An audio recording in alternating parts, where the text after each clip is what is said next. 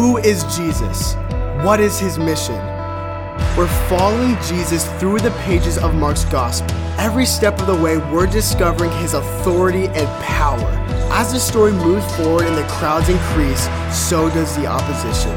Will the message and ministry of Jesus be thwarted, or will God's kingdom continue to grow? Let's pick up where we left off in the story. Hello, everyone. I'm Sarah. I'm one of the pastors here at Grace, and I'm so glad that you've joined us today as we continue to study the Gospel of Mark. We're going to pick up the story in chapter 5, so go ahead and take a moment to find your Bible or a device while I do a quick review of where we've been. So we're far enough into Jesus' ministry that the word is out. He's been preaching and teaching and doing incredible signs and wonders all over the region of Galilee. We've read about him casting out demons. He healed Peter's mother-in-law. He's cleansing lepers. He's restoring paralyzed men to their feet. He healed a man who had a withered hand. And most recently, we see that Jesus has even gone to the other side of the lake to those people over there who aren't even Israelites. On the way there, Jesus calmed a storm, and while he was there, he rescued a man from demonic oppression by casting the demons into a herd of pigs. Now, that former demoniac, well, he's an ordinary hero spreading the word about Jesus in his hometown. And Jesus and the disciples, they're back on their home turf, their feet solidly on the ground in Galilee. Mark 5:21 tells us that when Jesus had crossed again in the boat to the other side, a great crowd gathered about him, and he was beside the sea. Now, nobody in the crowd quite knows who he is, but they're all excited by the possibility that they might see a miracle. Some are even cautiously optimistic that he might be the Messiah they've been waiting for. Now, for his disciples, they never know what a day with Jesus is going to look like. For Jesus, every single day is an opportunity for God's kingdom to continue breaking into the ordinary and broken and lowly with the good news of a story that's nearing its climax. Because, well, Jesus, he is all the promises of God come true. He's the fulfillment and climax and beginning and end of God's story of life and hope and forgiveness and salvation. And today, we're going to be in Mark chapter 5, verses 21 to 34. Before we jump in, let's go ahead and establish some context for today's story. First, in the context of Mark's themes, we learn more today about Jesus as the Son of God, Son of Man. Our passage is going to tell us two stories about Jesus' power. He's got the power to heal the physical body, and he's got power over death. But these are actually more than stories of physical healing. Set in the context of Mark's focus on the kingdom of God, breaking into history through the Son of God come as the Son of Man, these are two stories of Christ's power to move our perspective from fear to faith. I mean, there's all kinds of fear in our stories, from the crowd's FOMO, that's the fear of missing out, to the fear of a public shame. There's a fear of living, the fear of failure, the fear of death. In every instance of fear, Jesus is going to lead people to faith. In fact, that's our big idea today. Jesus wants to lead us from fear to faith. Because he's the Son of Man, he's physically present, he understands every fear, but as the Son of God, he overcomes. And we'll get to that later. The second context for today's story is literary. Our two stories are an example of a Markan sandwich. This means that one story is interrupted by another before it comes to its conclusion. So one story is the bread, the bread, and the other is the turkey or PB&J or tuna or BLT, whatever you like in the middle there. And now that you're hungry, just focus for a second. This is a writing technique that Mark uses several times in his gospel. We saw the first one in chapter 3, when Jesus' interaction with his family is interrupted by religious leaders.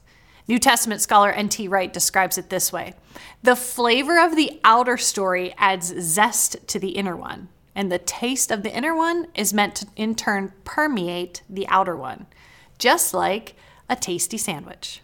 So, Son of God, Son of Man, and sandwich. That's the context for our stories today. So here's how we're going to do this. I want us to go ahead and enter into this story and get on the scene as each character in the story, as their individual stories unfold. I want us to see and hear and feel the urgency and the pain and the confusion and the fear, just as Jesus would have encountered it, just as he encounters you and I today. Because some of us are broken and hurting, and we're fearful people too. And you need Jesus, and I need Jesus. And so by immersing ourselves in their story, we're going to discover that Jesus wants to lead all of us from our fear to faith. So we're going to call this today a study in perspectives, as we allow each character to come alive in the story.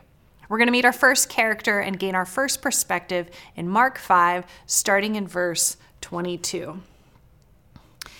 It says, "Then came one of the rulers of the synagogue, Jairus by name, and seeing him, he fell at his feet and implored him earnestly, saying, 'My little daughter is at the point of death. Come and lay your hands on her so that she may be made well and live.'" Now, let's break down the character profile for Jairus. He's a community leader. His 12-year-old daughter is close to death, and the urgent situation is leaving him desperate. So Jairus is a leader in the local synagogue. Scholars believe this is taking place in Capernaum, which is a small fishing town on the Sea of Galilee. So while Jairus has status, he's like a big fish in a little pond. He's not to be lumped in with the really religious elite like the Pharisees and scribes, but he is possibly concerned about all the attention being drawn to Capernaum by Jesus being there. I mean, Jesus has a reputation and he's controversial. So as a local leader, Jairus would be rightfully cautious of the hullabaloo, until personal circumstances forced his hand. His daughter, who we later learn is 12 years old, is really sick. And maybe it came on suddenly, and maybe she's been slowly deteriorating, but she's at the point of death. The Greek word that's used here is only used this one time in the New Testament, and it means that this is her last grasp of life.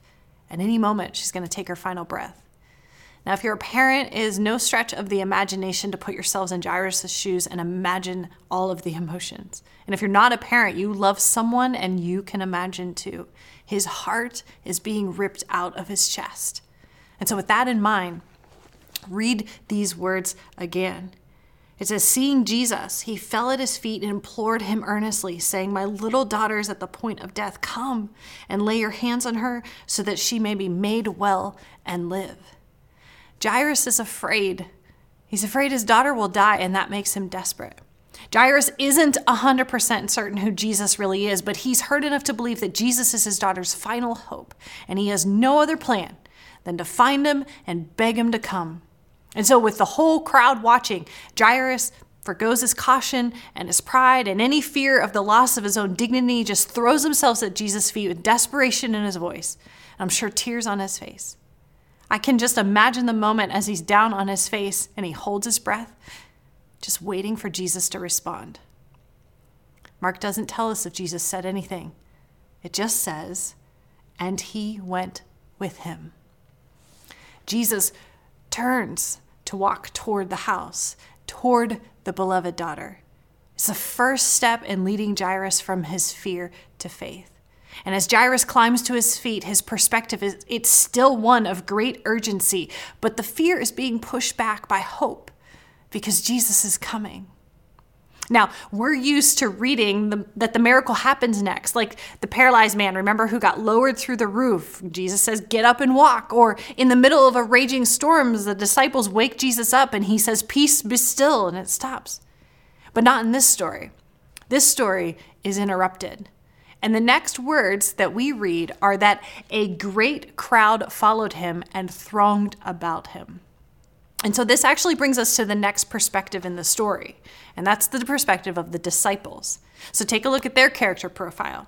They're followers of a rabbi named Jesus, and they've been witness to his ministry all over Galilee. And right now they're in crowd control mode because they don't want Jesus' mission to save this little girl to fail. I mean, it could have been as many as 2 years since these disciples have been following Jesus. And in that time, well, they have seen some stuff. And they recognize that this mission is urgent. Jesus needs to get to Jairus' house ASAP. But the crowds are thick and noisy. And while they can never be quite sure what Jesus is going to do, they've seen him in action like this before. So they're going to do whatever they can to support this mission. The Jesus Storybook Bible paints the scene of this story in this way. Everyone was in the way, hustling and bustling and jostling and pressing, pushing and shoving, squishing and squashing. The disciples ran ahead, forcing back the crowd. I mean, I picture them like the security entourage for Prince William and Princess Kate, or our American version, Taylor and Travis. They're moving ahead of Jesus and Jairus, and they're saying, make some room, let the teacher through, a girl's dying, you'll have to wait your turn. They are focused on the destination, and there is no time for detours or delay. And this is what makes the next part of the story feel so jarring for us as readers and for everyone who would have been involved that day. Look at verse 25. And there was a woman who had a discharge of blood for 12 years. And she came up behind Jesus in the crowd and touched his garments. And Jesus, perceiving in himself that power had gone out from him, immediately turned about in the crowd and said, who touched my garments? And his disciples said to him, you see the crowd pressing around you, and yet you say, who touched me? And he looked around to see who had done it. Now, before we talk about the woman, consider the disciples' perspective. They were focused. They were in lockstep with Jesus and Jairus and the urgency of that situation. And then suddenly, Jesus stops. What is going on? What is he doing? What is he saying? I mean, the disciples, I can imagine looking at one another in confusion and at Jesus like he's lost his marbles. Of course, someone touched him. Everyone is touching him. Like, Jesus, ain't nobody got time for this. We need to hurry. A life is on the line. Let's go. But strangely, Jesus isn't flustered by the interruption or their impatience. Jesus doesn't appear to be at all concerned that they might be too late for the little girl. Instead, Jesus is carefully scanning the crowd because someone has mustered the last of her hope and her remaining strength to reach him. Look at the encounter again. And there was a woman who had had a discharge of blood for 12 years and who had suffered much under many physicians and had spent all that she had and was no better, but rather grew worse. She had heard the reports about Jesus and came up behind him in the crowd and touched his garment, for she said, if I touch even his garments, I will be made well. And immediately the flow of blood dried up, and she felt in her body that she was healed of her disease. And Jesus, perceiving in himself that power had gone out of him, immediately turned about in the crowd and said, who touched my garments? And his disciples said to him, you see the crowd pressing around you, and yet you say, who touched me? And he looked around to see who had done it. But the woman, knowing what had happened to her, came in fear and trembling and fell down before him and told him the whole truth. And he said, daughter, your faith has made you well. Go in peace and be healed of your disease. The shock of this story cannot be overemphasized. The bleeding woman was a social pariah. She wasn't just sick, she was an outcast. Take a look at her character profile. She was perpetually unclean because of her illness. For 12 years, she had had to live apart from everyone, family, friends. This has left her isolated and desperate. And forgive me, this is going to make some of you uncomfortable, especially maybe you men. But Mark, well, he made sure that her story was written down, and I want to make sure that more than half of us try to grasp her suffering. What's implied here is that she doesn't have a normal menstrual cycle. She doesn't have a normal flow of blood. And so according to the law, all women are made unclean for a period of time every month. Okay, I think we can get that. This is part of the curse. Every single woman in history gets this. It's part of who we are, and I'm quite certain all of us don't want it anymore. But for her, for this woman, her bleeding never stopped. Her uterus was constantly shedding cells, not once a month, but all month for years. And remember too that the uterus is a muscle, which means it cramps when it bleeds. Have you ever had a muscle cramp? Maybe a Charlie horse in the middle of the night or a back spasm. Every woman experiences some level of discomfort when this happens every month. For me, it was always painful, often severe enough that I couldn't sleep or drive or think or do anything except breathe and hope that it would end, which it always did. No matter how intense, within hours the pain would subside to a dull ache, aided by luxuries like modern medicine, hot baths, heating pads, and eventually a hysterectomy that brought me complete relief. But there is none of that for this woman. There is no relief. I can't imagine how all-consuming this would have been. She was exhausted in every way. The loss of blood would leave her listless and lacking physical energy, but anyone who faces chronic illness knows that the physical is only one facet of suffering. The emotional and mental exhaustion would have left her a shell of her old self. Not to mention that she'd spent all of her meager savings on quack doctors who didn't help her at all. She's desperate to end the suffering. And when she hears that Jesus is in town, she wonders, Maybe he might be the magic bullet, the one thing that she hasn't tried yet, because she's not sure how much longer she can live like this. She's almost afraid to live more than she is to die. But with a surge of desperate hope, she struggles to push through the crowd, knowing that everyone that she touches is going to be left stained and unclean because she's impure. But she just needs to get close enough to try, and then she'll slip away, get in, get out, and hopefully no one will notice. She's hopeful, but after so many dead ends, how high could her hopes have been? So imagine her shock when she experiences a physical change within her body. Suddenly, in an instant, there's release. There's a pause in the pain, a sense of wholeness. So many prayers answered. She can feel it. She knows she is healed. I imagine her feet stuck to the ground and time standing still while she marvels at what she can't see from the outside, but instinctively feels on the inside. Then she hears Jesus speak, and her awe shifts to panic because she's been caught. And she shouldn't have pushed through that cloud with her uncleanness. She knows this, and now everybody's going to turn, and everybody's going to see her, and it's a small town. They know who she is. And so the crowd suddenly backs away with a gasp. They don't even have to point. She's left in the middle of everyone, all by herself, and her eyes turn to Jesus, and she falls to her face in fear. She is about to be publicly shamed. She knows it. I'm so sorry. I know it was wrong for me to come here, but I just couldn't do it anymore. I had no one else. I'm so sorry. In a matter of moments, she's gone from panic and pain to relief, and then panic, and from desperation to hope, and back to fear. But Jesus hasn't come to shame her. And he's not just here for her physical healing. He's here to draw out her faith. If you've ever experienced the tenderness of Jesus in your weakest moments, in your fearful moments, in your guilty moments, then you know how precious his words are. He says, "Daughter, your faith has made you well. Go in peace and be healed." Daughter. One word, wrapping her in love and belonging and acceptance and drawing her in after more than a decade of being pushed out. She may have come to him with just a sliver of desperate faith, but it was enough. And the power of God didn't do a partial healing. The NIV says, "Go in peace and be freed." She leaves that place free from bondage and full of peace. This is the Hebrew concept of shalom. To be in shalom is to be completely whole, not just body, but mind and heart and soul. And imagine the amazement of the crowd as she turns toward her future, completely restored. Because Jesus is the Son of God, he's got the power to heal her body and the power to overcome her fear and the power to give her an abundant life. And meanwhile, the disciples, remember, this is a sandwich story. And so the disciples are amazed, but they're also shocked. Perhaps they sense what we know, that in an emergency room situation, it would be malpractice to ignore or delay the treatment of a patient with an acute, urgent, life-threatening condition, like the little girl, in order to treat someone with a chronic condition like the woman.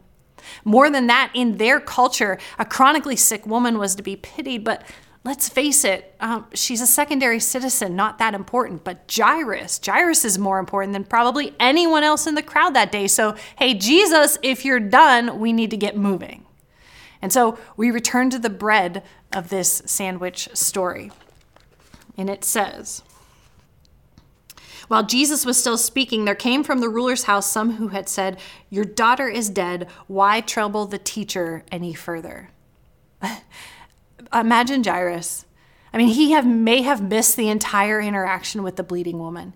He may have just been in shock that Jesus had stopped and feeling hope slip away, subconsciously aware that something exciting was happening. But what he sees through the crowd from a distance is people he recognizes, people he knows are running toward him from the direction of his home. And in his heart, he's saying, no, not dead, please no. I mean, I imagine that the world around him just ceased to exist, and he can't hear the crowd. He can't see anything, and his heart's just stopped, and he's struggling to breathe. And the disciples look on in shock and horror. She's dead? Did Jesus just mess up? In his recklessness with this woman, did he fail to save the girl? But once again, Jesus isn't flustered by the news. He's not afraid of being too late for the little girl. Jesus knows that little girl is waiting for him. And he knows there's a story to be told. Let's pick it up in verse 36. It says, overhearing what they said, Jesus said to the ruler of the synagogue, "Do not fear, only believe." And he allowed no one to follow him except Peter and James and John, the brother of James. And they came to the house of the ruler of the synagogue, and Jesus saw a commotion, people weeping and wailing loudly. And when he had entered, he said to them, "Why are you making a commotion and weeping? The child's not dead, but sleeping." And they laughed at him. But he put them all outside and took the child's father and mother and those who were with him and went in where the child was. At this point, Jesus breaks away from the crowd, taking just a few disciples with him. Unlike Jairus and the woman who needed their small faith that they kept private to be drawn out by a public display of fear and desperation, this little girl needs to receive Jesus in the quiet of her room. How kind, how sweet it is that Jesus knows exactly what each one of us needs to move us out of our fear and into faith. Now, when they arrive at the house, Jesus is unfazed by the laughter of those who are paid to mourn the girl's death. And I can just envision Jairus grabbing his wife by the hands and not able to form words, but just the hope, the desperate hope in their eyes as they lead Jesus up to her room. And it says, taking her by the hand, he said to her, "Talitha kumi," which means, "Little girl, I say to you, arise." And immediately the girl got up and began walking, for she was 12 years of age, and they were immediately overcome with amazement. And he strictly charged them that no one should know this, and told them to give her something to eat. So from feverish dreams and the darkness of death, Jesus quietly calls the little girl to life. He's waking her up with loving words and kind eyes and gentle hands, because she too is a precious daughter. She is loved and cherished by her daddy, her heavenly Father, and her Creator. I love how Mark uses the word immediately twice in one sentence. He says, immediately she is walking, and immediately everyone in the room is overcome. It sounds about right. Imagine the joy that filled Jairus and his wife. Imagine the celebration that followed. Imagine the increase in their faith. Jairus needed to trust Jesus with his daughter's life so that he could learn to trust Jesus with his whole life. Who knows the impact he had as a faith leader in that town for years to come? Who knows who that little girl grew up to be? And no matter how many miracles they will be witness to, the disciples will never cease to be amazed by Jesus. And you and I should be the same, because you and I, we're prone to doubt.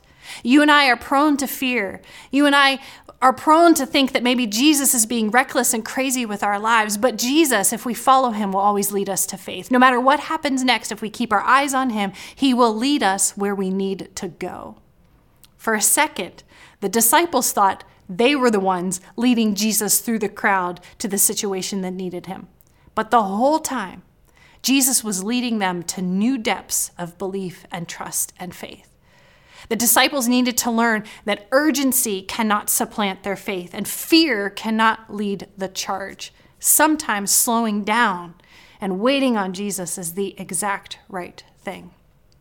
The future ministries of these disciples are going to be roller coasters of circumstances and urgencies and fears, and they're going to need to be savvy like Jesus while they follow his Spirit. And this brings us to our final perspective. We've looked at these sandwich stories through the eyes of Jairus and the bleeding woman and the disciples, but what about Jesus? Jesus, he's on a mission. He is bringing the kingdom of God. He is restoring the broken story of God's people. As the Son of Man, who is also the Son of God, he's doing this in ordinary and miraculous ways, not in a wide sweeping meeting of every single need, but in day-by-day, one-on-one ways with a man here and a woman there and a child over here. On his journey to the cross, that saving work that he's going to do, he's pausing for people. He's drawing faith out of fear. For Jesus, every encounter provides the opportunity for God's kingdom to continue breaking into the ordinary and broken and lowly with the good news of a story that's nearing its climax.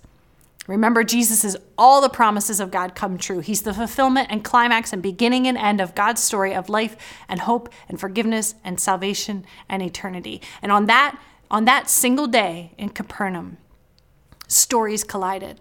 The story of our Savior with the story of a girl who was born the same year that a woman began to suffer. And all three of them, Jesus, the woman, the little girl, all three destined to die. But on that day, death was arrested. A woman was healed and a little girl raised. He redeemed the narratives of 2 lost lives. It's a snapshot of God's redemptive plan for every life. But notice what he does.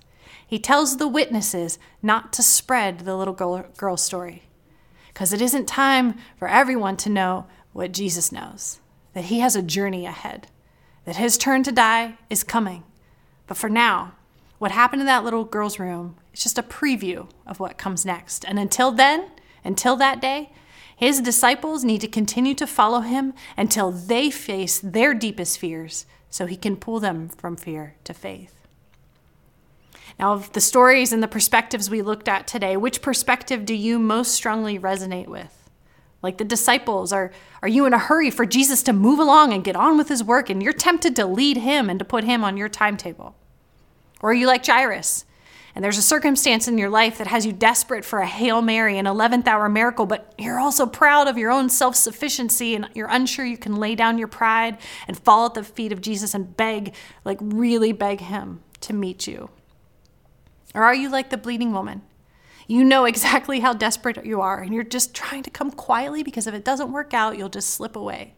You have enough faith to try, but you're afraid you won't be seen, afraid that you'll never belong. Every one of us here today, we're either broken by our own need or we're broken by the need in the life of someone that we love. And the Father's heart, it breaks with all of yours. So hear him calling you. He's saying, daughter, son, know that his work, it didn't end on this day in Capernaum because he still has the power to heal and he still has the power to raise a life. He still has the power to bring peace and wholeness to the most shattered life and soul. So, what are you afraid of? Are you afraid that you will never be too unclean, too dead, too busy, too impatient, too self-important, too guilty, or too lost for Jesus? I invite you to let the presence of Jesus bring a new perspective. Mixed with your fear and your doubt, faith moves you toward him rather than away. Faith keeps you following him through the crowd. Faith reminds you that in your brokenness, he holds all things together.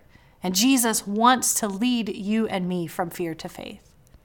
I want to challenge all of us to cry out like another father in another desperate circumstance that we'll read about in Mark. He says, I believe, help my unbelief. As a next step today, when you find your chair this week, get quiet and honest. Ask yourself the Son of God, Son of Man discipleship question. How does this picture of Jesus compel me to live differently? And then I want you to ask, how is Jesus changing my perspective? How is he moving me from fear to faith? You can trust him. He hears your prayers when you ask him questions.